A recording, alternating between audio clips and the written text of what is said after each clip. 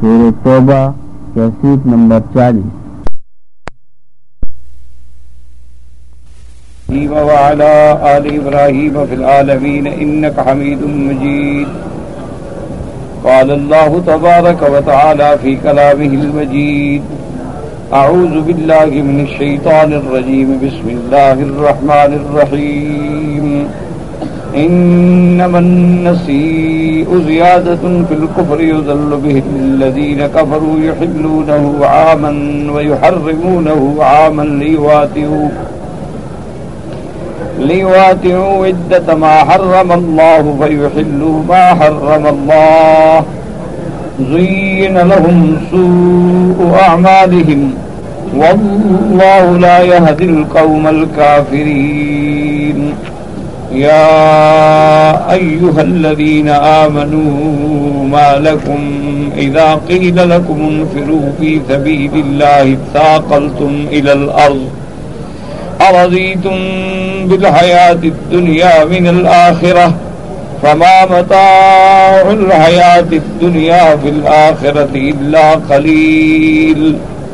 إلا تنفروا يعذبكم عذابا أليما ويستبدل قوما غيركم ولا تضروه شيئا والله على كل شيء قدير. سورۃ التوبہ کی ان آیات مبارکہ میں جیسا کہ الحمدللہ ہم نے پڑھا ہے اور سنا ہے کہ اللہ نے یہ ارشاد فرما دیا کہ ان عدت الشہور عند اللہ 12 شہرا، کہ اللہ تبارک و تعالی نے ہر سال کے لیے یعنی 1 سال کے لیے 12 مہینوں کا فیصلہ فرمایا ہے کہ 1 سال میں 12 مہینے ہوں گے. اور یہ فیصلہ کوئی اب سے نہیں ہے، اس کو اللہ تبارک و تعالی نے مزید مؤکد فرما دیا کہ فی کتاب اللہ. یہ فیصلہ اللہ نے پہلے سے لکھ کے لوح محفوظ میں رکھ دیا ہے، جو اس کتاب عظیم میں محفوظ ہے، جس میں ہر چیز ذرہ ذرہ لکھا ہوا ہے. اور اس کے بعد مزید تاکید فرمائی کہ یوم خلق السماوات والارض، کہ لکھا تو اللہ نے پہلے سے ہے، کیونکہ ہر چیز اللہ کے علم میں ہے، چاہے وہ چیز ابھی دنیا میں آئی ہو یا نہ آئی ہو، اللہ کے علم میں ہے. مثلا کتنے لوگ پیدا ہوں گے، کیا پیدا ہونے کے بعد کیا کریں گے، سب اللہ کے علم میں ہے. اسی لیے صحیح حدیث مبارک میں ہے، جس میں میرے آقا نے سرکار دو عالم رحمت مجسم سیدنا محمد الرسول اللہ صلی اللہ علیہ وعلا آلہ واصحابہ وسلم تسلیما کثیرا کثیرا نے ارشاد فرمایا کہ اول ما خلق اللہ القلم، سب سے پہلے اللہ نے قلم پیدا فرمائی اور اس کو حکم دیا کہ اکتب ما کان وما یکون وما هو کائن الی یوم القیامہ. اللہ نے فرمایا لکھ دو، جو ہوگا جو قیامت تک ہوگا سب لکھ. تو اللہ کی اس کتاب میں تو سب چیز لکھی ہوئی ہے، لیکن یہ دن رات کا فیصلہ کب شروع ہوا؟ یوم خلق السماوات والارض، جب اللہ نے آسمانوں کو اور زمینوں کو پیدا فرمایا. کیونکہ جب دنیا میں آسمان ہی نہیں تھا، زمین ہی نہیں تھی، چاند تارے ہی نہیں تھے، تو دن اور مہینوں کے حساب کا کوئی سوال ہی پیدا نہیں ہوتا. یعنی اللہ کے علم میں تو پہلے سے ہے، لیکن اس کی تنفیذ کب سے ہوئی؟ جس دن سے اللہ نے آسمانوں کو اور زمینوں کو پیدا فرما دیا. ایک چیز تو اللہ نے یہ ارشاد فرمایا، اور دوسرا اسی آیات مبارک میں یہ ارشاد فرمایا کہ منہا اربعۃ حرم، کہ اس 12 مہینوں میں 4 مہینے جو ہیں وہ حرمت والے ہیں، عزت والے، عظمت والے، شان والے مہینے. جو کہ یاد رکھیں کہ اللہ تبارک و تعالی نے زمان میں بھی فضیلت رکھی ہے، اللہ تبارک و تعالی نے مکان میں بھی فضیلت رکھی ہے، اور اللہ تبارک و تعالی نے انسان میں بھی فضیلت رکھی ہے. جیسے ساری کائنات کے انسان برابر نہیں ہوتے، سب سے افضل کون ہیں؟ اللہ کے انبیاء اور اللہ کے رسول، اور ان میں افضل کون ہیں؟ سیدنا محمد الرسول صلی اللہ علیہ وسلم. اسی طرح تمام ملائکہ بھی برابر نہیں ہوتے، ہر فرشتے کا اپنا مقام ہے اور سب سے افضل جو ہیں وہ 4 فرشتے ہیں۔ اسی طرح پھر اللہ تبارک و تعالی نے تمام امتوں میں سے سب سے افضل اور خیر امت جو ہے وہ امت محمد مصطفیٰ ہے صلی اللہ علیہ وعلی آلہ واصحابہ وسلم تسلیما کثیرا۔ اور پھر حضور کی امت میں سے یعنی انبیاء کے علاوہ جو ہے وہ سب سے افضل جماعت جو ہے وہ اصحاب رسول اللہ صلی اللہ علیہ وعلی آلہ واصحابہ وسلم۔ اور پھر اسی طرح اصحاب رسول اللہ میں سب سے بڑا مقام جو ہے وہ خلفاء راشدین، اور اس کے بعد جو ہے وہ اصحاب بدر، عشرہ مبشرہ، اسی طرح اصحاب بیعت الرضوان، اور اسی طرح اصحاب احد، اور اس کے بعد جمیع اصحاب رسول اللہ صلی اللہ علیہ وسلم۔ تو اللہ نے انسانوں میں بھی فضیلت رکھی، اللہ نے مکانوں میں بھی فضیلت رکھی ہے کہ ساری کائنات میں سب سے افضل جگہ جو ہے اول بیت وضع للناس للذی ببکۃ مبارکا وہدی للعالمین، کہ سب سے افضل اور برتر مقام اور احب الی اللہ، اللہ کو محبوب مقام جو ہے وہ اللہ کا کعبہ ہے۔ اور اس کے بعد جو مرتبہ ہے پھر مسجد رسول صلی اللہ علیہ وسلم، مدینہ منورہ کی مسجد نبوی ہے، اور اس کے بعد جو مرتبہ ہے وہ مسجد اقصی ہے، اور اسی طرح طور سینا ہے، اور بھی اللہ تبارک و تعالی نے بہت سارے مقامات کو بھی شرف بخشا ہے۔ تو جیسے انسانوں میں افضل ہے، مکانوں میں بھی افضل ہے، اسی طرح اللہ نے زبانوں میں بھی یعنی وقت میں بھی افضلیت کا مقام رکھا ہے، کہ جیسے ہفتے میں جمعہ کا دن افضل ہے، اور سال میں عرفات کا دن افضل ہے، اور مہینوں میں رمضان کا مہینہ افضل ہے، اور رمضان کے مہینوں میں آخری عشرہ افضل ہے، اور راتوں میں لیلۃ القدر افضل ہے، اور عشرہ ذی الحجہ افضل ہے، اور یوم النحر الاکبر افضل ہے۔ اللہ نے زبانوں میں بھی فضیلت رکھی ہے۔ اسی لیے اس کے بعد اللہ نے قرآن میں فرما دیا کہ ہم نے 12 مہینوں میں 4 مہینے جو ہیں وہ حرمت والے ہیں، فرمایا منہا اربعۃ حرم، یہ 4 مہینے جو ہیں حرام، حرام مانا حرمت والے، کیا مانا؟ اس میں قتال منع ہے، لڑائی منع ہے، جنگ منع ہے، اور حرمت کا مانا یہ ہے کہ یہ شان والے ہیں، ان میں جو عبادت کریں گے اس کا ثواب زیادہ ہے، اور اگر اس میں نعوذ باللہ اللہ کی نافرمانی کریں گے تو پکڑ زیادہ ہے۔ اور وہ 4 مہینے کون سے ہیں؟ یاد رکھ لیں، 3 مہینے تو متواتر ہیں، ذی القعدہ، ذی الحجہ اور محرم، یہ 3 مہینے تو ایک دوسرے کے بعد ہیں، اور چوتھا مہینہ ہے رجب، اور رجب سے مراد وہ مہینہ ہے جو شعبان سے پہلے ہے۔ اس لیے اللہ نے قرآن پاک میں یہ بات ہم پہ واضح کر دی۔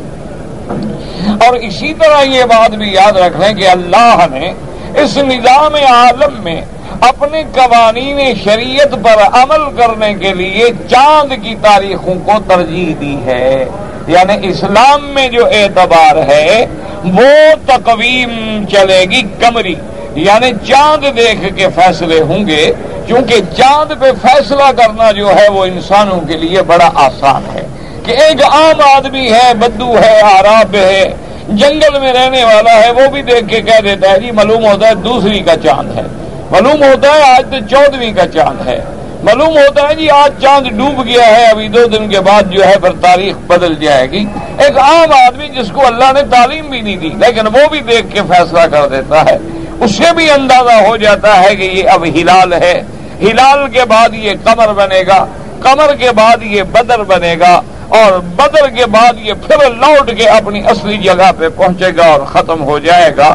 تو اس لیے اسلام نے سارا دار و مدار یعنی نمازوں کے اوقات، اسی طرح سال میں حج، اسی طرح سال میں عیدین یعنی رمضان المبارک کی عید ہے یا عید الضحیٰ ہے، یا سال حولان حول ہے زکوٰۃ کا، یا کسی مرنے کے بعد عورت کے لیے عدت وفات ہے، یا کسی عورت کو طلاق ہو جائے تو عدت طلاق ہے، یا مدت حیض ہے، یا مدت نفاس ہے، ان کا شریعت میں جو اعتبار ہے وہ قمری تاریخ پہ اعتبار ہے اور شمسی تاریخ پہ اعتبار نہیں ہے، ورنہ شمسی تاریخ پر بھی حساب کتاب رکھنا جائز ہے۔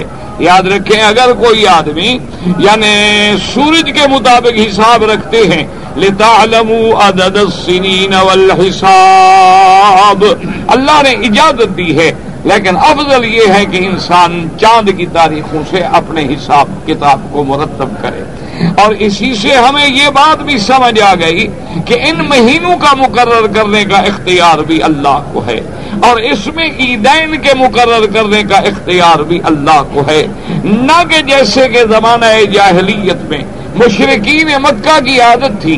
چونکہ مشرکین مکہ کی اس زمانے میں زیادہ تر گزر اوقات جو ہے وہ ڈاکے پہ اور لوٹ مار پہ ہوتی تھی، اور وہ کیا کرتے تھے کہ کسی ملک کی کسی قبیلے پہ چڑھائی کی ہے اور آگے محرم کا مہینہ آ گیا تو وہ کہتے تھے چلو بھی اس دفعہ یہ محرم نہیں بلکہ یہ سفر ہو گیا، اگلا مہینے کو ہم محرم بنا لیں گے۔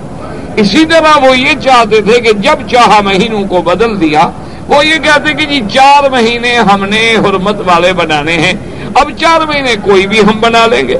کبھی تو رمضان کو رجب بنا دیتے، کبھی محرم کو سفر بنا دیتے اور سفر کو محرم بنا دیتے۔ اللہ نے فرمایا کہ میرے مدنی صلی اللہ علیہ وسلم، اس کا نتیجہ یہ نکلتا ہے کہ جن چیزوں کو اللہ نے حرام کیا ہے وہ حلال کر دیتے ہیں، اور جن چیزوں کو اللہ نے حلال کیا ہے وہ حرام کر دیتے ہیں۔ مثلا رمضان المبارک میں دن میں روزہ رکھنا ہے، کھانا پینا حرام ہے، لیکن جب یہ رمضان کو شعبان بنا دیں گے، جب یہ شعبان کو رمضان بنا دیں گے، جب یہ ذی الحجہ کو ذی القعدہ بنا دیں گے، یا ذی الحجہ کو یہ دوسرا مہینہ بنا دیں گے تو سارا ثواب ہی فوت ہو گیا۔ تو اسی سے مسلمانوں کو یہ سبق ملا کہ ان مہینوں کے مقرر کرنے کا اختیار بھی اللہ کو ہے، اور ان مہینوں میں جو رمضان المبارک ہے، لیلۃ القدر ہے، عشر الاواخر ہے، لیلہ مبارکہ ہے، عشرہ ذی الحجہ ہے، یا اشہر الحج ہیں، یہ سارے اختیار بھی اللہ کو ہے۔ کسی بندے کو اختیار نہیں کہ اپنی ذات کی طرف سے وہ بناتا رہے اور کبھی کم کرتا رہے اور کبھی تبدیل کرتا رہے۔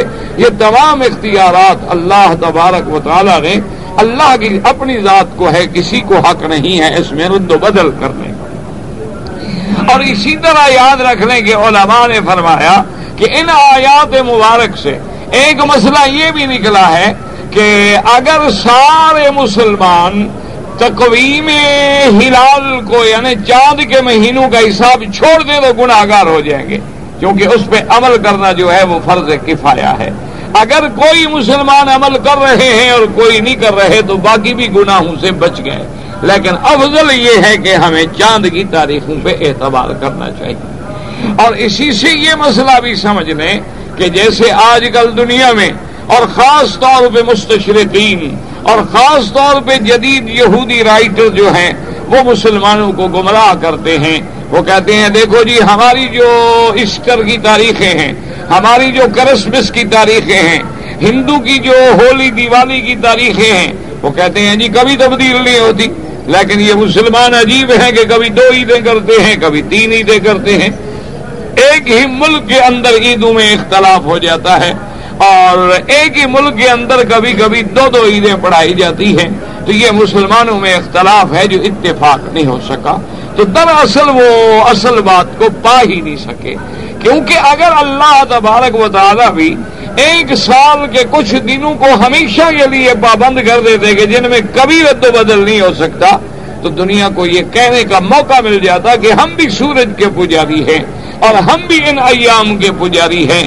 اللہ نے چاند اور سورج کو ہمارے تابع کر دیا ہے کہ دیکھ لو، نظر آ جائے روزہ رکھ لو، نہ نظر آ جائے شعبان کے 30 روزے پورے کر لو، اسی طرح دیکھ لو نظر آ جائے تو افطار کر لو، نظر نہ آئے تو رمضان کے 30 دن پورے کر لو۔ تم کوئی چاند سورج کے پجاری نہیں ہو، یہ تو حساب کے لیے ہے فقط۔ یسألونک عن الاہلہ قل ہی مواقیت للناس فی الحج۔ اور اسی طرح دیکھیں کہ ایام حج اگر ایک دن مقرر ہوتا تو معلوم یہ ہوتا کہ ہم بھی اسی ایک دن کے پجاری ہیں، لیکن اللہ کی شان ہے، دیکھیں کبھی سردیوں میں حج آئے گا، کبھی گرمیوں میں حج آئے گا، تبدیل ہوتا چلا جائے گا، کبھی حج کا دن جو ہے جمعہ کو ہو جائے گا، کبھی حج کا دن جو ہے بدھ کو ہو جائے گا۔ تو معلوم ہوا کہ ہم نے اللہ کا حکم پورا کرنا ہے، نہ کہ ہم کسی تاریخ کے پجاری ہیں، نہ کہ ہم کسی سورج اور چاند کے پجاری ہیں، اور نہ ہی ہم کسی وجود ہلال کے پجاری ہیں کہ ہوائی جہازوں پہ بیٹھ کے اور مشینیں لگا کے اور حساب کر کے چاند کو ڈھونڈنے نکلے، ہمیں اس کی کوئی ضرورت نہیں ہے شریعت میں۔ اللہ کے نبی نے حل کر دیا ہے، صوموا لرؤیتکم وافطروا لرؤیتکم، فرمایا جب روزہ رکھنا ہو تو رمضان کے چاند کو دیکھ کے روزہ رکھا کرو، اور اگر عید کرنی ہو تو چاند کو دیکھ کے عید کیا کرو۔ فإن غم علیکم، اور اگر وہ چھپ جائے، بادل آ گئے، موسم تبدیل ہو گیا، فرمایا فأکملوا 30، پھر 30 کا مہینہ پورا کر دو۔ تو اس لیے، اور اسی طرح حضور پاک نے، میرے آقا نے، رحمت دو جہاں، حبیب کبریا سیدنا محمد الرسول اللہ صلی اللہ علیہ وسلم نے فرمایا کہ الاضحیٰ یوم اضحی الناس والفطر یوم فطر الناس۔ آپ نے فرمایا اگر عید اضحیٰ میں یا عید الفطر میں مسلمان غلطی کر لیں اور وہ اس دن کو عید سمجھ کے عید منا لے، اللہ فرماتا ہے میں اسی دن کو عید قبول کر لوں گا، کیونکہ مسلمان کسی دن کا تابع نہیں، وہ صرف اللہ کے احکام کا تابع ہے۔ اسی لیے آپ دیکھیں فَوَلِّ وَجْهَكَ شَطْرَ الْمَسْجِدِ الْحَرَامِ، اللہ نے حکم دیا کہ بیت المقدس کی طرف نماز پڑھو، ہم نے اللہ کے حکم کی تعمیل میں مسجد اقصی کی طرف نماز پڑھی۔ اللہ نے حکم دیا کہ میرے مدنی صلی اللہ علیہ وسلم اب مسجد اقصی سے رخ پھیر کے مسجد الحرام کی طرف رخ کرو، ہم نے مسجد الحرام کی طرف رخ کیا۔ اور آگے اللہ نے وضاحت فرما دی لیس البر ان تولوا وجوہکم قبل المشرق والمغرب، اللہ نے فرمایا میرے محبوب اپنی امت کو بتلا دو کہ مشرق ہو یا مغرب ہو اس کی طرف منہ کرنا جو ہے کوئی بھلائی نہیں، اصل بات تو یہ ہے کہ میرے حکم کی تعمیل کی جائے۔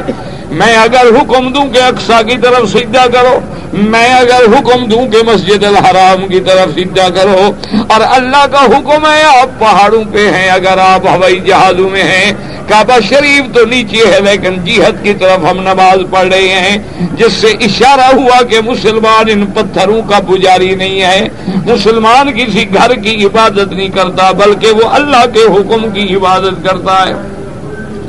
اسی طرح شریعت میں حکم ہے کہ آپ اندھیری رات میں سفر کر رہے ہیں اور آپ کے پاس کوئی کمپس نہیں ہے، کوئی انتظام نہیں ہے، اب صبح کی نماز کا وقت قریب آ گیا ہے، تو اب ہمیں پتہ نہیں لگ رہا کہ کعبہ ادھر ہے ادھر ہے ادھر ہے کدھر ہے، تو اللہ کے نبی نے فرمایا کہ مثل میری امت کے لیے اللہ نے آسانی فرما دی ہے کہ تم اپنی عقل کو لڑاؤ، کوشش کرو، تم فکر کرو، سوچ کرو کہاں سے چلے تھے، کعبہ شریف کدھر تھا، اپنی طرف سے سوچنے کے بعد تم اللہ کی نماز ادا کر دو۔ اچھا اب جب ہم نماز پڑھ کے بیٹھے تو سورج نکل آیا، معلوم ہوا کہ ہم نے تو بالکل غلط نماز پڑھی ہے۔ اللہ نے فرمایا میرے بندے جو پڑھ چکے ہو میں وہی قبول کر لوں گا، دوبارہ نماز پڑھنے کی کوئی ضرورت نہیں ہے، کیونکہ تم کوئی جہت کے پابند تھوڑے ہو، ہم تو اللہ تبارک و تعالیٰ کے احکام کے پابند ہیں۔ اور اسی طرح یاد رکھیں کہ یہ مہینوں کے نام جو ہیں یہ بھی اسلام کے اول سے نام چلے آ رہے ہیں، یعنی محرم، صفر، ربیع الاول، ربیع الثانی، جمادی الاولی، جمادی الاخری، رجب، شعبان، رمضان، شوال، ذی القعدہ، ذی الحجہ، یہ اسماء جو ہیں یہ بھی پہلے دن سے چلے آ رہے ہیں۔ اور اسی طرح ہفتے کے جو دن ہیں پہلے احد ہے، اثنین ہے، ثلاثہ ہے، اربعہ ہے، خمیس ہے، جمعہ ہے، سبت ہے، یہ اسماء جو ہے یہ بھی پہلے سے چلے آ رہی ہیں، جن کا ذکر جو ہے احادیث رسول اللہ صلی اللہ علیہ وآلہ آلہ واصحابہ وسلم تسلیما کثیرا کثیرا میں ملتا ہے۔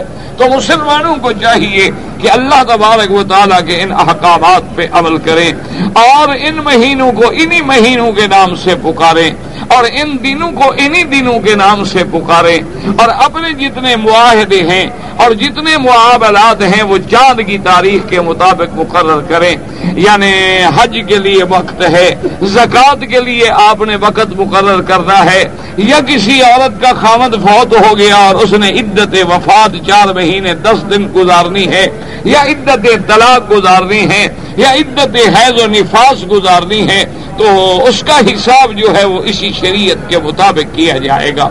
اور یہ چھوٹی سی بڑی بات نہیں بلکہ اللہ نے فرمایا انما النسیء زیادۃ فی الکفر، اللہ نے فرمایا میرا مدنی صلی اللہ علیہ وسلم، نسیء کا معنی ہے کسی چیز کو مؤخر کر دینا، پیچھے کر دینا، کہ جب مرضی آتی تھی نا مہینہ پیچھے کر دیا، جب مرضی آتی تھی مہینہ آگے کر دیا۔ اللہ نے فرمایا تو کفر ہے، اللہ تبارک و تعالیٰ کے احکام کو توڑنے والی بات ہے۔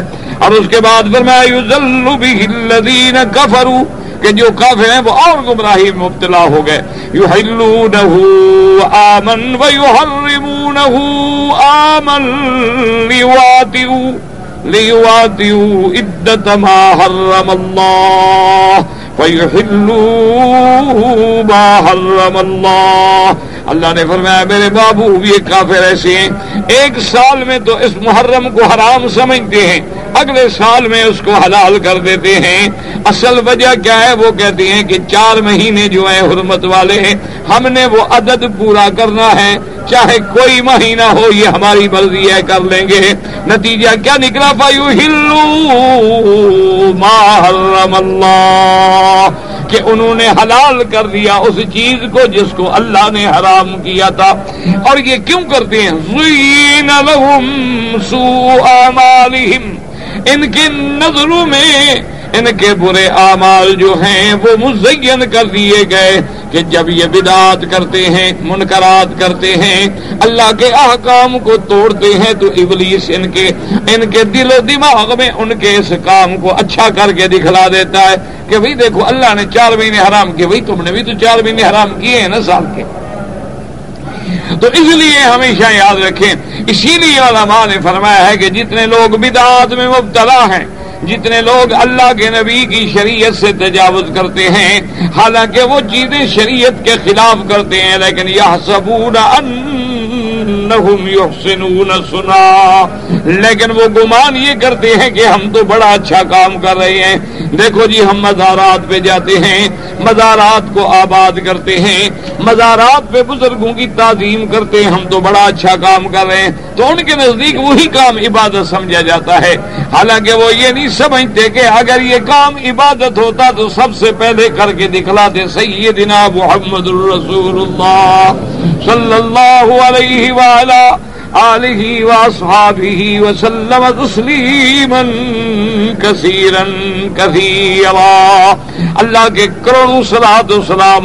اب دیکھیں نماز کی اذان ہے، حضور نے خود سکھلا دی، نماز پڑھنی ہے حضور نے خود سکھلا دی، وضو کرنا ہے حضور نے خود سکھلا دیا، غسل کرنا ہے حضور نے خود سکھلا دیا، عورت کو پاک ہونا ہے حضور پاک نے امت کو سارے مسئلے بتلا دیے۔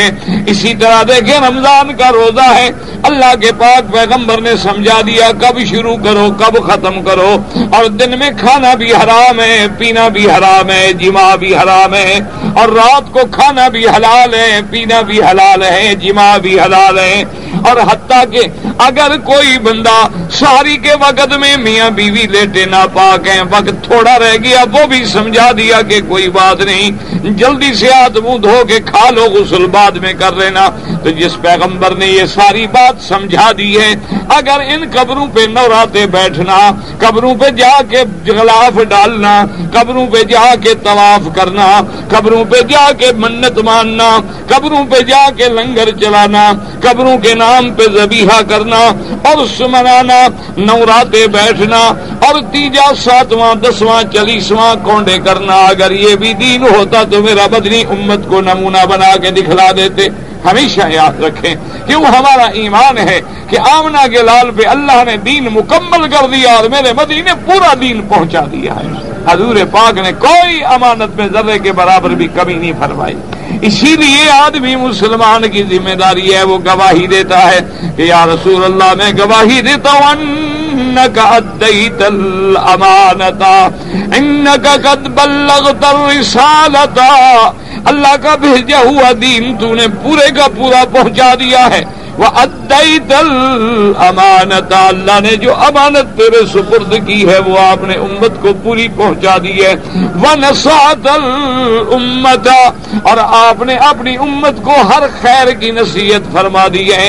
وَكَشَفْتَ الْغُمَّةَ، اور شرک اور بدعت کے اندھیروں کو مٹا دیا ہے۔ وَعَبَدتَ رَبَّكَ حَتَّى أَتَاكَ الْيَقِينُ، اور میرے محبوب تو نے اپنے رب کی اس وقت تک عبادت کی ہے کہ جب تک آپ کی زندگی پوری ہو گئی۔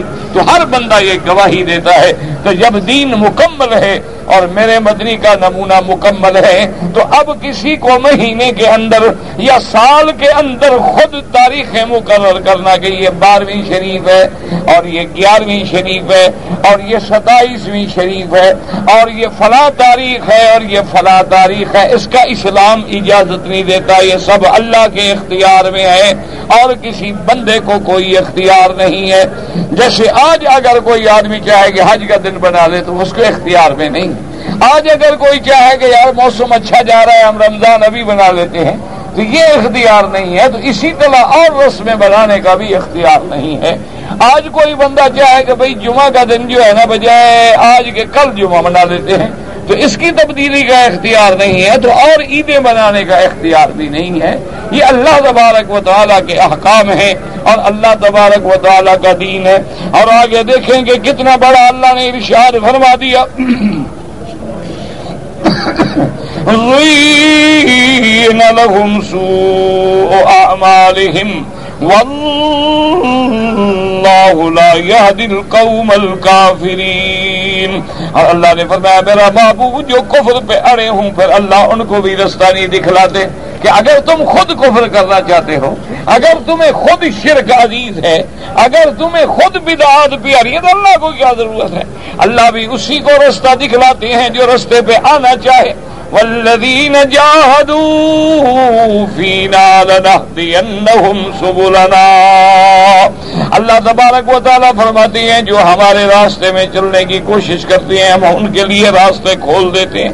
اگر تم اپنی بیماری کا علاج ہی نہیں چاہتے، اگر تم اپنی قبر کو جنت بنانا نہیں چاہتے، اگر تم آخرت میں جنت کے حقدار بننا نہیں چاہتے، اگر تم اللہ تبارک و تعالیٰ کے انبیاء کی اطاعت و اتباع نہیں چاہتے تو اللہ کو پھر کیا ضرورت ہے؟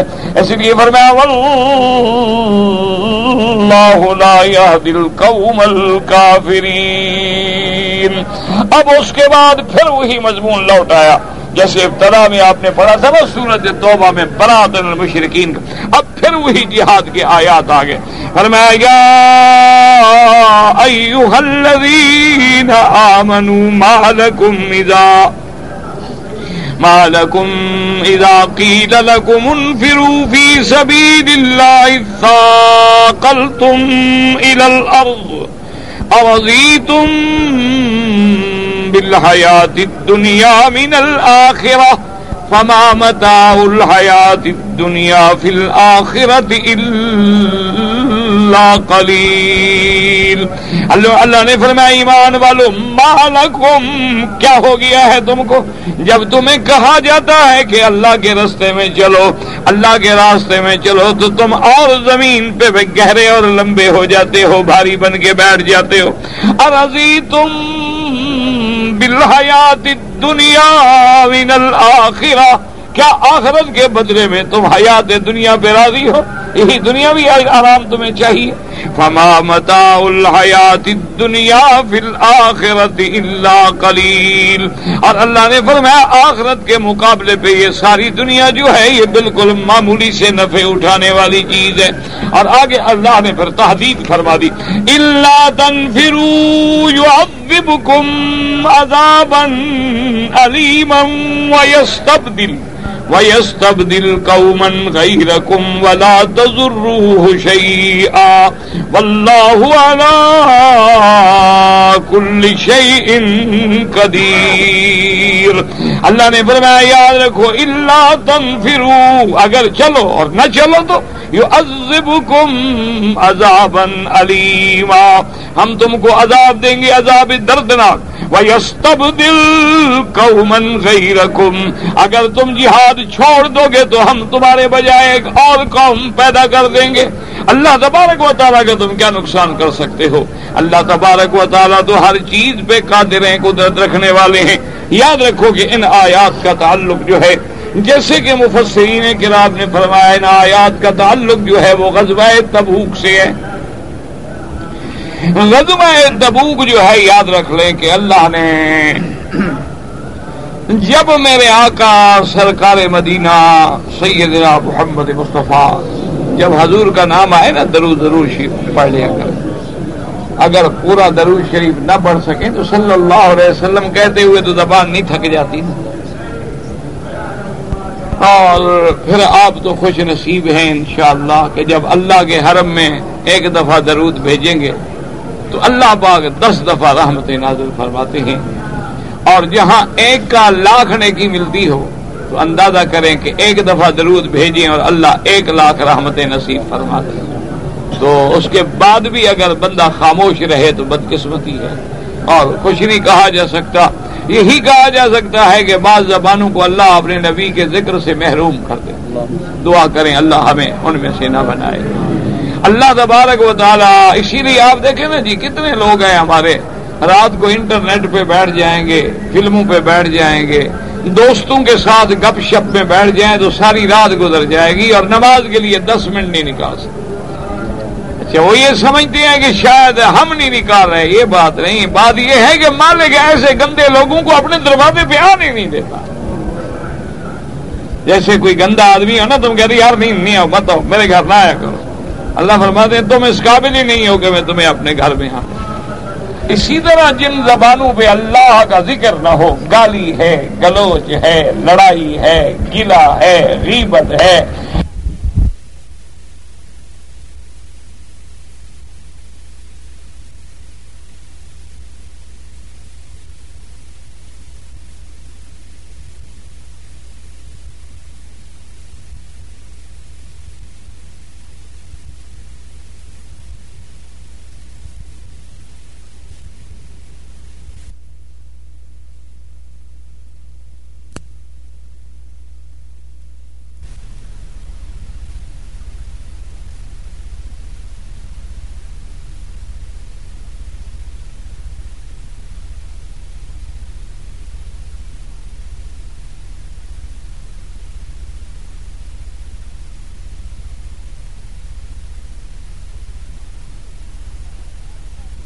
ہیں ائمہ کے خلاف بکواسات ہیں، یہ سب کیا ہے؟ یہ اللہ کا عذاب ہے۔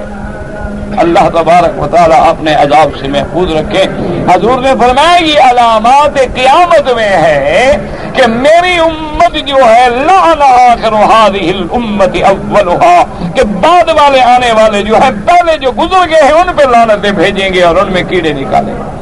تو یہ بھی علامات قیامت میں ہے۔ اللہ تبارک و تعالیٰ سے دعا کریں اللہ ہمیں سب کا ادب نصیب فرمائے۔ اللہ تبارک و تعالیٰ ہماری زبانوں پہ بجائے لعنت کے، اللہ تبارک و تعالیٰ ہماری زبانوں پہ بجائے تنقید کے، بجائے استہزاء و اعتراض کے اپنا ذکر کرنے کی توفیق عطا فرمائے۔ تو اب جناب سنیں اور سمجھیں کہ میرے محبوب کو اللہ نے، بعد میں آتے ہیں اور سر کے اوپر آ کے سب کے آگے بڑھتے، کیا وجہ ہے؟ اللہ تعالیٰ نے جب حضور اکرم صلی اللہ علیہ وسلم کو عزت دی، نصرت دی، اور مکہ فتح ہو گیا، اور حنین فتح ہو گیا، خیبر فتح ہو گیا، اسلام پورے اس علاقے میں الحمدللہ ظاہر و غالب ہو گیا، اور لوگ جو تھے وہ جماعتوں کی جماعتیں اسلام میں داخل ہونے لگ گئیں، اسلام کو اللہ نے غلبہ عطا فرما دیا۔ تو اب اس وقت میں جو کفر کی بڑی طاقتیں تھیں وہ پریشان ہو گئی۔ جیسے آج بھی دیکھیں نا جتنی کفر کی بڑی طاقتیں ہیں وہ اسلام سے پریشان، کہ مسلمانوں کے ہاتھ میں پتھر ہے، مسلمانوں کے ہاتھ میں لکڑی ہے، مسلمانوں کے ہاتھ میں غلیل ہے، اور دشمن کے پاس ہوائی جہاز ہے، ٹینک ہے، لیکن کہتا ہے کہ مسلمان ہمیں مارتا ہے، اس کو کہو گے یہ دہشت گردی نہ کرے۔ ایسا آپ نے دنیا میں دیکھا انصاف کبھی؟ یہ دلاوا رست دزدے کہ بکف چراغ دارد، جیسے بزرگوں نے کہا ہے کہ دیکھو ایک چور تھا نا، اسے چوری کر لی، اور چوری کرنے کے بعد لالٹین ہاتھ میں لے کے لوگوں کے ساتھ مل گیا، ابھی ڈھونڈو ڈھونڈو، ادھر بھاگا ہے چور، ادھر بھاگا ہے۔ تو اس لیے کسی بزرگ نے کہا کہ دیکھو کیسا بہادر ہے، چوری بھی کر لی ہے، چراغ پکڑ کے چور بھی پکڑوا رہا ہے۔ تو آج بھی کفر کی بڑی طاقتیں جو ہیں وہ اسلام سے نالا ہیں اور خوف زدہ ہیں، اور ان کو پتہ ہے، وہ پاگل نہیں ہیں۔ انہوں نے بڑی گہرائی سے گہرائی سے اللہ کے دین کا مطالعہ کیا ہے، اللہ کے قرآن کا مطالعہ کیا ہے، فرامین رسول عربی صلی اللہ علیہ وسلم کا مطالعہ کیا۔ یہ تو ہماری بدقسمتی ہے نا کہ ہم نے قرآن رکھا ہے قسموں کے لیے، قرآن رکھا ہے ہم نے مولوی کے تعویذ کے لیے، فال شریف نکالنے کے لیے، اور یا لکھ کے گھول گھول کے پلانے کے لیے، یا دولہے دلہن کو نیچے سے گزار کے ان کی زندگی کو آباد کرنے کے لیے جی قرآن کے سائے کے نیچے گزر رہے ہیں، جو ساری زندگی گانے میں گزری، کبھی نماز نہیں پڑھی، قرآن کا سایہ کیا فائدہ پہنچائے گا؟ ایمان سے کہیں اگر آج کوئی رام چندر سنگھ نیچے بیٹھ جائے اور تم 20 قرآن لے کے اوپر کھڑے ہو جاؤ تو مسلمان ہو جائے گا وہ؟ کیا خیال ہے؟ اگر آج کوئی ہندو یا پنڈت یا کوئی سکھ یا کوئی یہودی یا کوئی نصرانی یا کوئی بدھسٹ یا کوئی بدھ مت یدھ مت پہ عمل کرنے والا کافر جو ہے وہ بیٹھ جائے اور آپ سارے ماشاءاللہ قرآن شریف لے کے اس کے اوپر سایہ کر لیں اور قرآن سارا گھول کے پلا دیں تو وہ جنت میں چلا جائے گا؟ اس لیے میرے عزیز بات کو سمجھیں، اب انہوں نے کافروں نے دیکھا کہ اسلام تو بالکل اتنا کمزور سا پودا تھا کہ اللہ کے نبی کو کعبہ شریف کے اندر کوئی نماز بھی نہیں پڑھنے دیتے تھے، اور آج اسلام مکے پہ غالب آ گیا، مدینے پہ غالب آ گیا، حنین پہ غالب آ گیا، طائف پہ غالب آ گیا، بنو ثقیف پہ غالب آ گیا، جدہ پہ غالب آ گیا، حدیبیہ پہ غالب آ گیا، یہ سارے راستے میں قبائل جو ہے بنی اسد ہے، بنی غطفان ہے، خیبر ہے، سب پہ غالب آ گیا۔ تو کفر کی بڑی طاقتیں اس دور میں جو سپر پاور تھی ان کے بھی دماغ کے کیڑے ہل گئے اور انہوں نے بھی تیاری کی بھی اسلام سے ٹکر۔ اور اس وقت جو بڑی طاقتیں تھیں، یاد رکھو اتفاق کی بات ہے اس زمانے میں بھی دو تھی۔ ایک سپر پاور اس دور میں جو تھی وہ روم تھی، جس کا بادشاہ ہرقل تھا، اور دوسری قوت جو ہے وہ فارس تھی، اور اس کا بادشاہ جو ہے وہ کسرا کہلاتا تھا۔ تو روم کے بادشاہ نے اپنی فوج کو حکم دیا کہ تیاری کرو، اور جتنے قبائل میرے آقا کے، میرے محبوب کے، اسلام کے دشمن تھے ان کو بھی دعوت دی کہ تم بھی سارے اکٹھے ہو جاؤ اور ایک ہی دفعہ مدینہ منورہ پہ حملہ کر کے اسلام کی طاقت کو ہمیشہ کے لیے ختم کرو۔ آقا سرکار دو عالم سیدنا محمد الرسول اللہ صلی اللہ علیہ وسلم کو خبر ملی کہ ہرقل روم نے اپنی فوجوں کو تیار رہنے کا حکم دے دیا ہے، اور عرب کے جتنے قبائل آپ کے دشمن ہیں اور یہود کے ہم نوا ہیں ان کو بھی دعوت دے دی ہے کہ سارے روم کے جھنڈے کے نیچے جمع ہو جاؤ اور ہم ایک دفعہ مدینہ منورہ پہ چڑھائی کر دیں۔ صلی اللہ علیہ وسلم کو جب خبر ملی تو آپ نے صحابہ کو جمع کیا، اور میرے محبوب کی یہ عادت مبارک تھی کہ جب کبھی آپ جنگ کے لیے، غزوات کے لیے، کسی خاص کام کے لیے مدینہ منورہ سے جانے کا ارادہ فرماتے تھے تو کسی پہ ظاہر نہیں کرتے تھے کہ ہم نے کہاں جانا ہے، اس بات کو راز میں رکھا جاتا تھا۔ جب این ٹائم آ جاتا پھر حضور بتلا دیتے بھی ہم نے ادھر جانا، چونکہ اس راز رکھنے میں بڑی حکمت یہ ہے کہ دشمن تیار نہ ہو سکے اور کوئی راستہ نہ روک سکے، ہمارے دشمن جو ہے وہ اطلاع نہ کر سکے۔ لیکن یہ پہلا موقع ہے کہ میرے پاک نبی نے اپنی مسجد نبوی میں اعلان فرما دیا کہ مجھے پتہ لگا ہے کہ ہرقل جو ہے روم کا بادشاہ جو ہے وہ پوری طاقت کے ساتھ مدینہ منورہ پہ حملہ کرنا چاہتا ہے، اور میرا فیصلہ یہ ہے کہ بجائے اس کے کہ وہ مدینے پہ حملہ کرے ہم جا کر راستے میں اس کو روکتے ہیں۔ خدا کی شان یہ ہے کہ یہ وقت ایسا تھا جس وقت یہ غزوہ تبوک پیش آیا ہے، گرمیوں کی شدت تھی اور 8 سال کی متواتر جنگ نے مسلمانوں کو تھکا دیا تھا کہ کبھی سرایا جا رہے ہیں اور کبھی مکے پہ لڑائی ہے، کبھی حنین پہ لڑائی ہے، کبھی حدیبیہ کا سفر ہے، کبھی بنو نذیر سے لڑائی ہے، کبھی بنو قریظہ سے لڑائی ہے.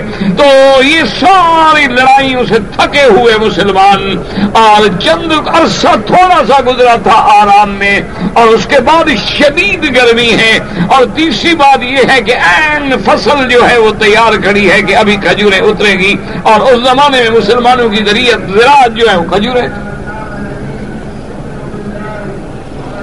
تو حضور نے جب اعلان فرمایا تو یاد رکھو کہ اب 2 کیفیتیں ہو گئی. ایک جماعت صحابہ کی تو وہ تھی کہ جنہوں نے بغیر سوچے سمجھے ہر چیز کو قربان کر دیا. انہوں نے کہا آمنہ کے لال جو حکم ہے ہم حاضر. اگر آپ کا یہی منشا ہے، یہی حکم ہے تو ہماری جانیں حاضر ہیں.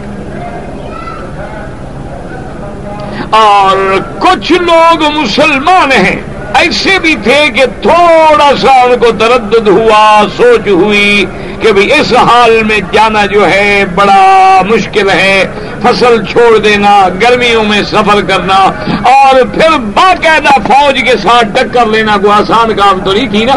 اس سے پہلے جو جنگیں ہیں وہ تو قبائل کی جنگیں تھیں. اب تو روم کی باقاعدہ فوج کے ساتھ ٹکرانا تھا. وہ تو باقاعدہ تربیت یافتہ فوج تھی، ٹریننگ لے چکی تھی، وہ تو لڑنا جانتے تھے. اب تک جو لڑائیاں ہوتی نہیں وہ تو قبائل تھے کہ بھی قریشی لڑ پڑے ہم بھی لڑ پڑے، بنو ثقیف لڑ پڑے ہم بھی لڑ پڑے، کوئی تیر چلانے والا، کوئی لکڑی سے لڑنے والا، کوئی تلوار چلانے والا، لیکن باقاعدہ فوج تو کوئی نہیں تھی. اور ہرقل جو ہے وہ تو بادشاہ ہے اور اس کی باقاعدہ فوج ہے. اور تاریخ ہمیں بتلاتی ہے کہ ہرقل نے جو فوج اس وقت مدینہ منورہ پہ حملے کے لیے تیاری کرائی تھی وہ 1 لاکھ سے بھی متجاوز تھی. کچھ صحابہ جو تھے ان پہ بڑی یہ بات گراں گزری، لیکن کچھ سوچنے کے بعد انہوں نے بھی کہا کہ یا رسول اللہ ہم بھی آپ کے ساتھ ہیں صلی اللہ علیہ وسلم. انہوں نے بھی کہا بھی اللہ کے رسول کی بات ماننی ہے، جو بھی مقدر میں نقصان ہے دیکھا جائے. یہ 2 جماعتیں ہو گئی. کچھ صحابہ ان میں ایسے تھے کہ جو بالکل جانا چاہتے تھے، بالکل اندر باہر کے کھڑے تھے، لیکن دل میں بس یہ خیال آیا کہ چلو صحابہ آج جا رہے ہیں ہم کل نکل پڑیں گے، 2 دن بعد چلے جائیں گے، ذرا گھر کے کام شام نمٹا لیں، اور قافلہ جو چلے گا وہ تو ایسا ایسا چلے گا. اور ہم جب اکیلے چلیں گے، آپ دیکھیں نا 1 کار ہو تو آپ جلدی پہنچیں گے، 3 کاریں ہوں تو لیٹ ہو جائیں گے. اس کا خیال کرو، اس کا خیال کرو، وہ آ رہا ہے کہ نہیں آ رہا ہے، 1 رک گیا ہے تو 2 بھی رک گئے. اور ہم جب اکیلے جائیں گے پہنچ جائیں گے، وہ بیچارے پیچھے رہ گئے، حالانکہ کھڑے مسلمان ہیں. 3 جماعتیں تو ہیں صحابہ کی، ایک جو فوراً تیار ہو گئے، ایک تھوڑی سی پس و پشت کے بعد تیار ہو گئے، اور ایک بالکل کھڑے ہیں لیکن لیٹ جو ہو گیا تو خدا کی قدرت ہے پیچھے رہ گئے، نہ جا سکے. ان سب کی تفصیل انشاءاللہ اللہ کے قرآن کی ان آیات میں آپ پڑھیں. اب آئے دوسری طرف کے منافقین کی جماعت تھی جن میں نفاق تھا، یعنی ظاہر میں اسلام ہے لیکن اندر ابھی اسلام داخل نہیں ہوا، کفر ہے. انہوں نے کہا کہ یہ تو جی مرنے والی بات ہے کہ کبھی ہم لوگ فوج کے ساتھ لڑے ہی نہیں اور ہرقل کے ساتھ ہم لڑیں گے. وہ بالکل پیچھے ہٹ گئے، ان کا نفاق کھل گیا. اور کچھ لوگ منافقوں میں ایسے بھی تھے کہ انہوں نے کہا کہ ہم ساتھ جاتے ہیں، اور حالات دیکھنے کے بعد دیکھیں گے کہ اگر مسلمانوں کا پلڑا کمزور ہو گیا ہم ادھر مل جائیں گے، اور پتہ نہیں اگر مسلمانوں کا پلڑا بھاری ہو جائے تو ہم بھی ساتھ ہیں. تو منافقین میں بھی ایسے ہو گئے، بعض کا نفاق تو بالکل کھل گیا، انہوں نے کہا کہ ہم نہیں جاتے، اور بعض جو تھے وہ پھر بھی ساتھ ہو لیے لیکن حالات کی انتظار میں رہے.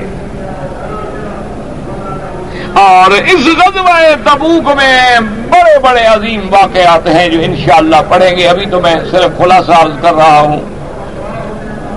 میرے آقا نے یہ تقریباً پہلا دفعہ ہے، موقع ہے کہ کھل کے بھی بتلا دیا، صحابہ پہ ظاہر بھی کر دیا، اور 30,000 کا لشکر جرار لے کے حضور صلی اللہ علیہ وسلم روانہ. اور راستے میں جو واقعات پیش آئے، حضور صلی اللہ علیہ وسلم کے جو معجزات صحابہ نے دیکھے، سرکار دو جہاں نے جو اللہ کے علم دینے کے بعد صحابہ کو خبریں دی، وہ سچائی اور صداقت کا عین مرکہ ثابت ہوئی. اور حضور سفر کرتے کرتے تبوک میں پہنچ گئے. یہ تبوک جو ہے شمال مدینہ میں ہے اور شام کا ایک علاقہ سمجھا جاتا تھا. مدینہ شریف کی شمال میں اگر آپ جائیں گے تو تبوک آئے گا، اور آج بھی الحمدللہ وہ موجود ہے. حضور صلی اللہ علیہ وسلم جب تبوک پہنچ گئے اور ہرقل کو بھی پتہ لگا کہ اللہ کے نبی تو لشکر لے کے مدینہ منورہ سے اتنی دور سفر کر کے میرے شہر کی سرحد پہ آ گئے ہیں. آخر وہ بادشاہ تھا، اور اللہ جن کو کرسی دیتے ہیں تو عقل بھی اور فہم بھی عطا فرماتے ہیں.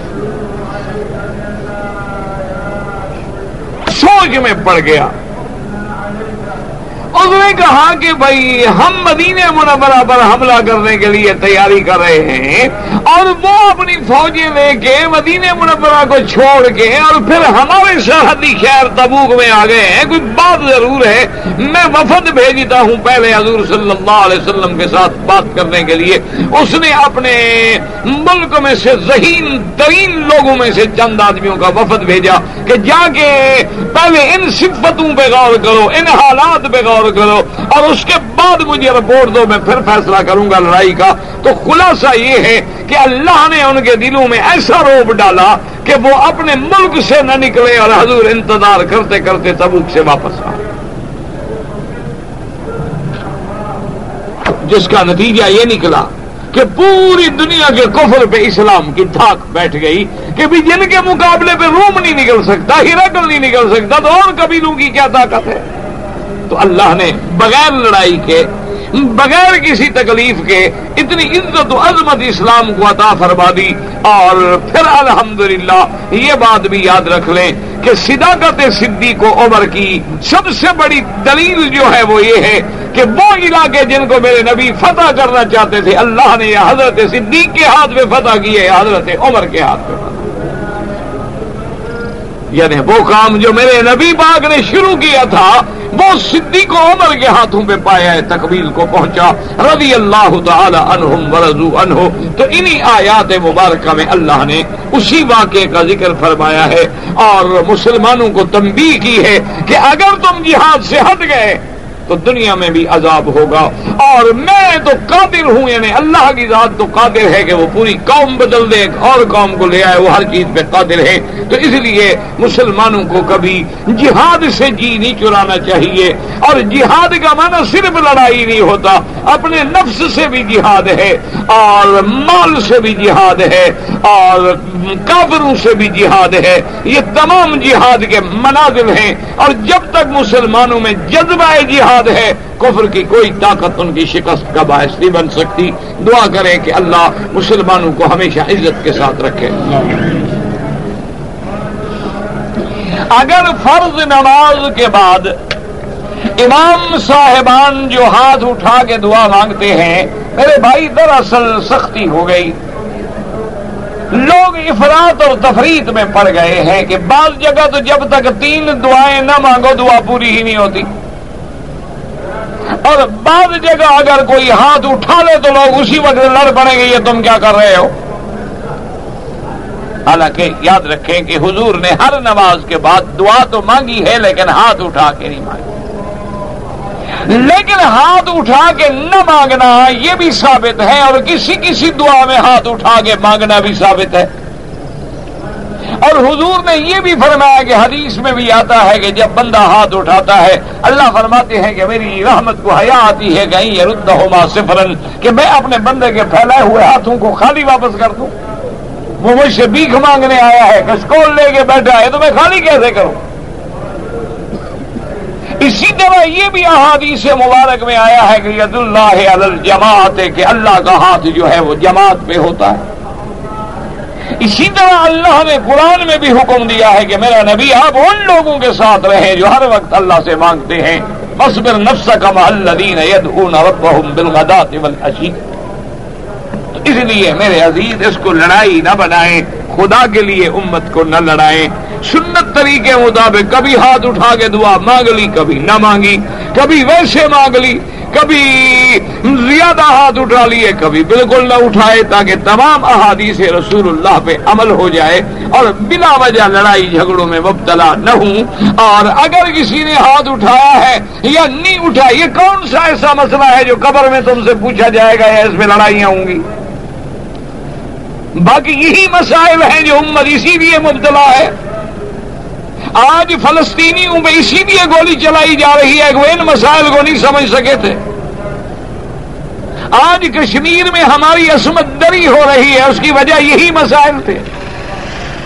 خدا کے لیے امت محمد مصطفیٰ کو ایسے مسائل میں جو اعلیٰ اولا افضل کے مسائل ہیں، جس میں کوئی کفر و اسلام کی جنگ نہیں ہے، بلا وجہ لڑا کر قیامت میں تفرقہ بازو میں اپنے آپ کو شمار نہ کراؤ، بلکہ امت کو ملانے والے بنو، امت کو لڑانے والے نہ بنو۔ حضور پاک کی سنت ہے ہاتھ اٹھا لیں نہ اٹھائیں، کبھی مانگ لیا کبھی نہ مانگا، یہ تو رحمت ہے اللہ کی کہ شریعت اتنا آسان ہے۔ اگر کوئی بدعت کرتا ہے تو بدعت تو گمراہی ہے، لیکن اگر کوئی عمل سنت پہ کرے گا وہ عمل میں دیکھو نا جی، آپ کوئی اچھا عمل کریں گے، بھئی عمل مثقال ذرۃ خیر یرا ومن عمل مثقال ذرۃ شر یرا۔ میں نے بتا دیا جہاد بالمال بھی ہے، جہاد بالنفس بھی ہے، جہاد باللسان بھی ہے، جہاد بالقلم بھی ہے، جہاد بالسیف والسنان بھی ہے، یہ سارے اقسام موجود ہیں۔ اگر ایک آدمی پر میرا 42,000 ریال قرضہ ہے، اس کے پاس کوئی پیسے نہیں ہیں، اور میں یہی پیسے اس کو زکات میں کاٹ دیا، یعنی تم زکات وہ دینا چاہتے ہو جو ڈوب گئے ہیں، ماشاءاللہ ماشاءاللہ، دیکھو اللہ کے ساتھ کتنا پیار ہے، یعنی اللہ کے حصے میں وہ رقم ڈالنا چاہتا ہے جس کے ملنے کی امید نہیں، وہ حضرت زکات ادا نہیں ہوتی۔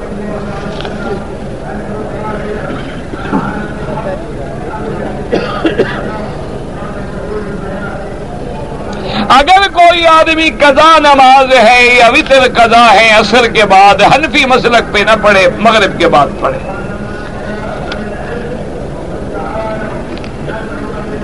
نجد میں رہنے والے، نجد کہتے ہیں اونچے علاقے کو اور حجاز کہتے ہیں نیچے کے علاقے کو۔ مردے کے جو کپڑے ہیں وہ کیا کریں، غریبوں کو دے دیں، نہ تو وہ جو ٹھیکیدار ہیں نا مولوی کفن والے ان کو دے دیں۔ بعض مولویوں کا کنٹریکٹ ہوتا ہے نا، اور دین کا مسئلہ نہیں آتا، نہلانا ہے دھلانا ہے اور شریف کھانا ہے، 7 جمعراتوں پہ حلوہ چڑھانا ہے اور کپڑے وصول کر رہے ہیں، وہ کمپنیاں موجود ہیں، ان کے سپرد کریں۔ حلوہ اینڈ کمپنی، ختم شریف اینڈ کمپنی، بڑی کمپنیاں موجود ہیں۔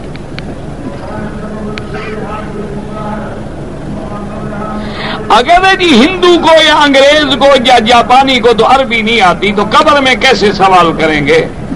تو تمہیں کیا فکر ہے؟ ہاں تمہیں کیا فکر پڑ گئی؟ میرے عزیز، مرنے کے بعد ساری زبانیں اللہ سکھا دیں گے، فکر نہ کرو۔ اگر اپنی جان بچانا ہو تو وہ بھی فرض ہے۔ نمازی کے آگے کتنی دور سے گزرے، پہلے تو گزرو ہی نہیں، ورنہ اتنا دور گزرو کہ سجدے کی مقام سے دور رہو۔ برات کا معنی اعلان کہ ہمارا مشرکوں سے کوئی تعلق نہیں، وہ الگ ہم الگ۔ چلے جی فرض کر لیں کہ 2:05 پہ دنیا میں کہ کئی مقامات پہ 2 لاکھ آدمیوں کی روح نکالی جاتی ہے، تو اسرائیل نکال لیں گے ہاں جی وہ کوئی بندہ نہیں فرشتہ ہے، اس کا حساب الگ ہے۔ تم یہ ایک ستون اٹھا سکتے ہو، لیکن جبریل نے اپنے ایک پر کے بھی کنارے پہ قریہ صدوم کے 8 لاکھ کی آبادی کو اٹھا کے آسمان پہ لے گئے، تو ان پر کیوں قیاس کرتے ہو اور کیوں دماغ دوڑاتے رہتے ہو کہ کیسے ہوگا کیسے ہوگا؟ تمہیں کیا ہے چیزوں؟ میرے لیے دعا کریں، دعا کرتا ہوں کہ اللہ آپ کو ہدایت دے، بجائے یہ غلط سوال سوچنے کے قرآن پڑھا کرو۔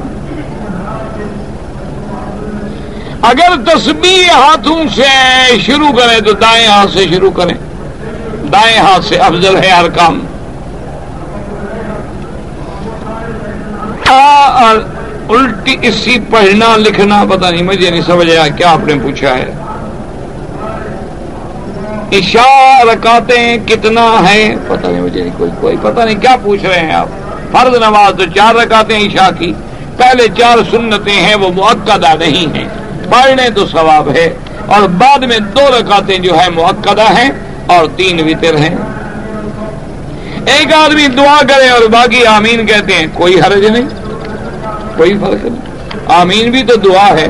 حضرت موسیٰ علیہ السلام نے دعا کی، ہارون نے آمین کہی۔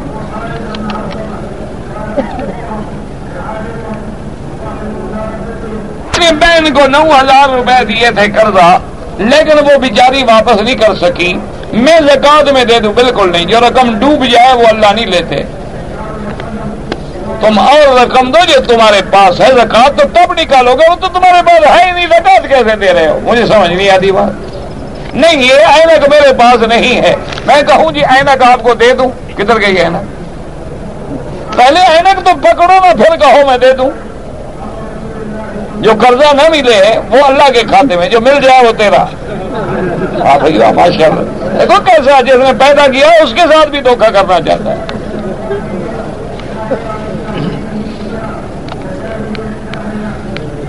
میں نے بچیوں کے لیے جو زیور بنائے ہیں، اگر وہ سب تیرے پاس کٹے ہیں اور 7.25 تولے یا 52 تولے چاندی سے قیمت زیادہ ہے تو زکات دینی ہوگی، اور اگر تم نے وہ تقسیم کر کے ہر بچی کو دے دیے کہ بیٹی یہ تمہارے ہیں، یہ تمہارے ہیں، یہ تمہارے ہیں، اب ہر بیٹی کے پاس اگر زکات کا نصاب بنے تو پھر ان کو بھی زکات دینی ہوگی۔ امام ابو حنیفہ رحمۃ اللہ علیہ کے نزدیک امام احمد ابن حنبل رحمۃ اللہ علیہ فرماتے ہیں کہ عورت جو زیورات اپنے پہننے کے لیے بنواتی ہے اس پہ زکات نہیں ہوتی۔ یہ سالون والے جو داڑھی مونڈتے ہیں تو ان کو بھی گناہ ہے، اور جو منڈواتے ہیں ان کو بھی گناہ ہے، دونوں اللہ کے نبی کی سنت کو مٹانے والے ہیں۔ اللہ دونوں کو ہدایت دے اور حیات دے۔ بنگلہ دیش کی اسلامی جماعتوں کے لیے دعا کریں، بالکل اللہ ہر ملک میں اسلامی دینی جماعتوں کی کامیابی عطا فرمائے، اور دعا کرو اللہ اتحاد عطا فرمائے۔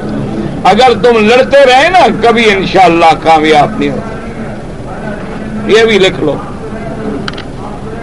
جب تم ہر مسجد پہ سپیکر بھی الگ، امام بھی الگ، جماعت بھی الگ، سر کی پگڑی بھی الگ، پگڑی کے رنگ بھی الگ، پاگل ہو گئے لوگ، ووٹ دیں گے تمہیں؟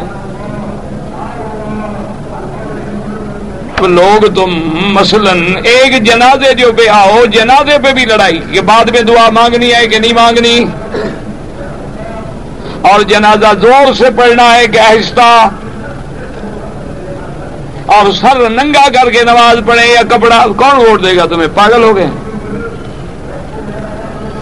وہ پھر ان کو ووٹ دیتے ہیں جو بعد میں آ کے ان کو پرمٹ دیں، ان کو ملے دیں، ان کے کاروبار بڑھوائیں، خود بھی دیں، ان کو بھی کھلائیں، اور دونوں کے پیٹ بھر جائیں، وہ وہیں جائیں گے۔ وہ شاہ جی کہا کرتے تھے کہ لوگ تقریر ہماری سنتے ہیں، ووٹ سرمایہ دار کو دیں، اس لیے کہ لوگوں کو پتا ہے کہ جب مولوی اللہ کے گھر میں بھی اکٹھے ہونے کے لیے تیار نہیں ہے، ایک دوسرے کا دشمن بنا ہوا ہے۔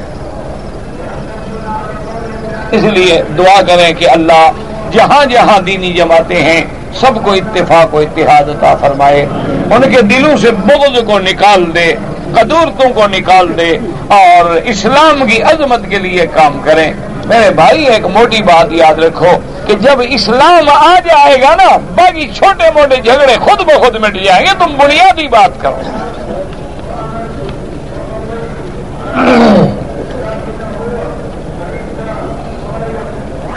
اگر ہم امام کے ساتھ تیسری رکعت میں شامل ہوئے بعد میں جب کھڑے ہوں گے تو حنفی مسلک میں ثنا پڑھ کے باقاعدہ نماز شروع کریں، اور اگر ثنا نہ پڑھیں تب بھی نماز ہو جائے گی انشاءاللہ۔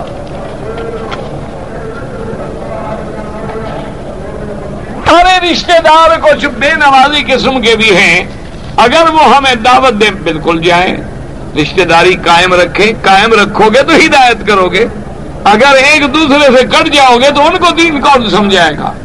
یعنی وہ بے نمازی ہو کر بھی تمہیں بلاتا ہے اور تم نمازی ہو کر بھی رحم نہیں کرتے ہو، عجیب بات ہے۔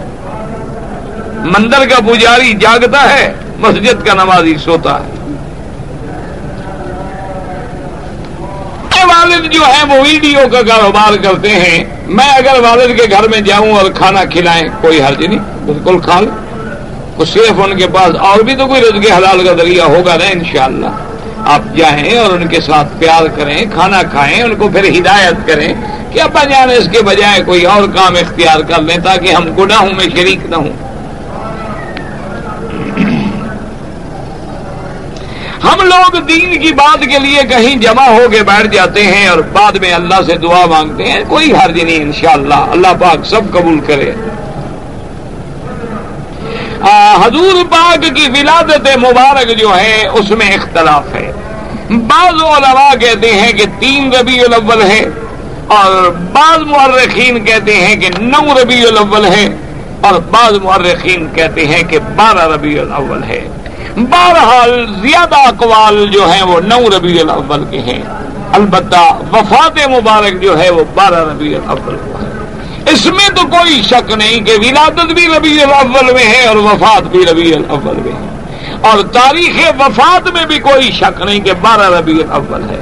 ولادت میں اختلاف ہے، بعض کہتے ہیں 3 ہے، بعض فرماتے ہیں 9 ہے، بعض کہتے ہیں کہ 12 ہے، لیکن زیادہ راجح قول یہ ہے کہ 9 ہے۔ 17 سپارے کے آخری سجدہ امام شافعی رحمت اللہ علیہ کے نزدیک ہے، کم ہے کوئی اچھی بات۔ جنازے کی نماز میں حنفی ہے تو فاتحہ نہیں پڑھے گا، ثنا اور درود، اور حنابلہ کے نزدیک اس میں بھی فاتحہ ہے۔ آدم علیہ السلام کے کتنے بچے تھے؟ میں تو تم کو بھی نہیں گن سکتا، تو آدم کے بچے کتنے گنوں؟ سب آدم کے بچے ہیں۔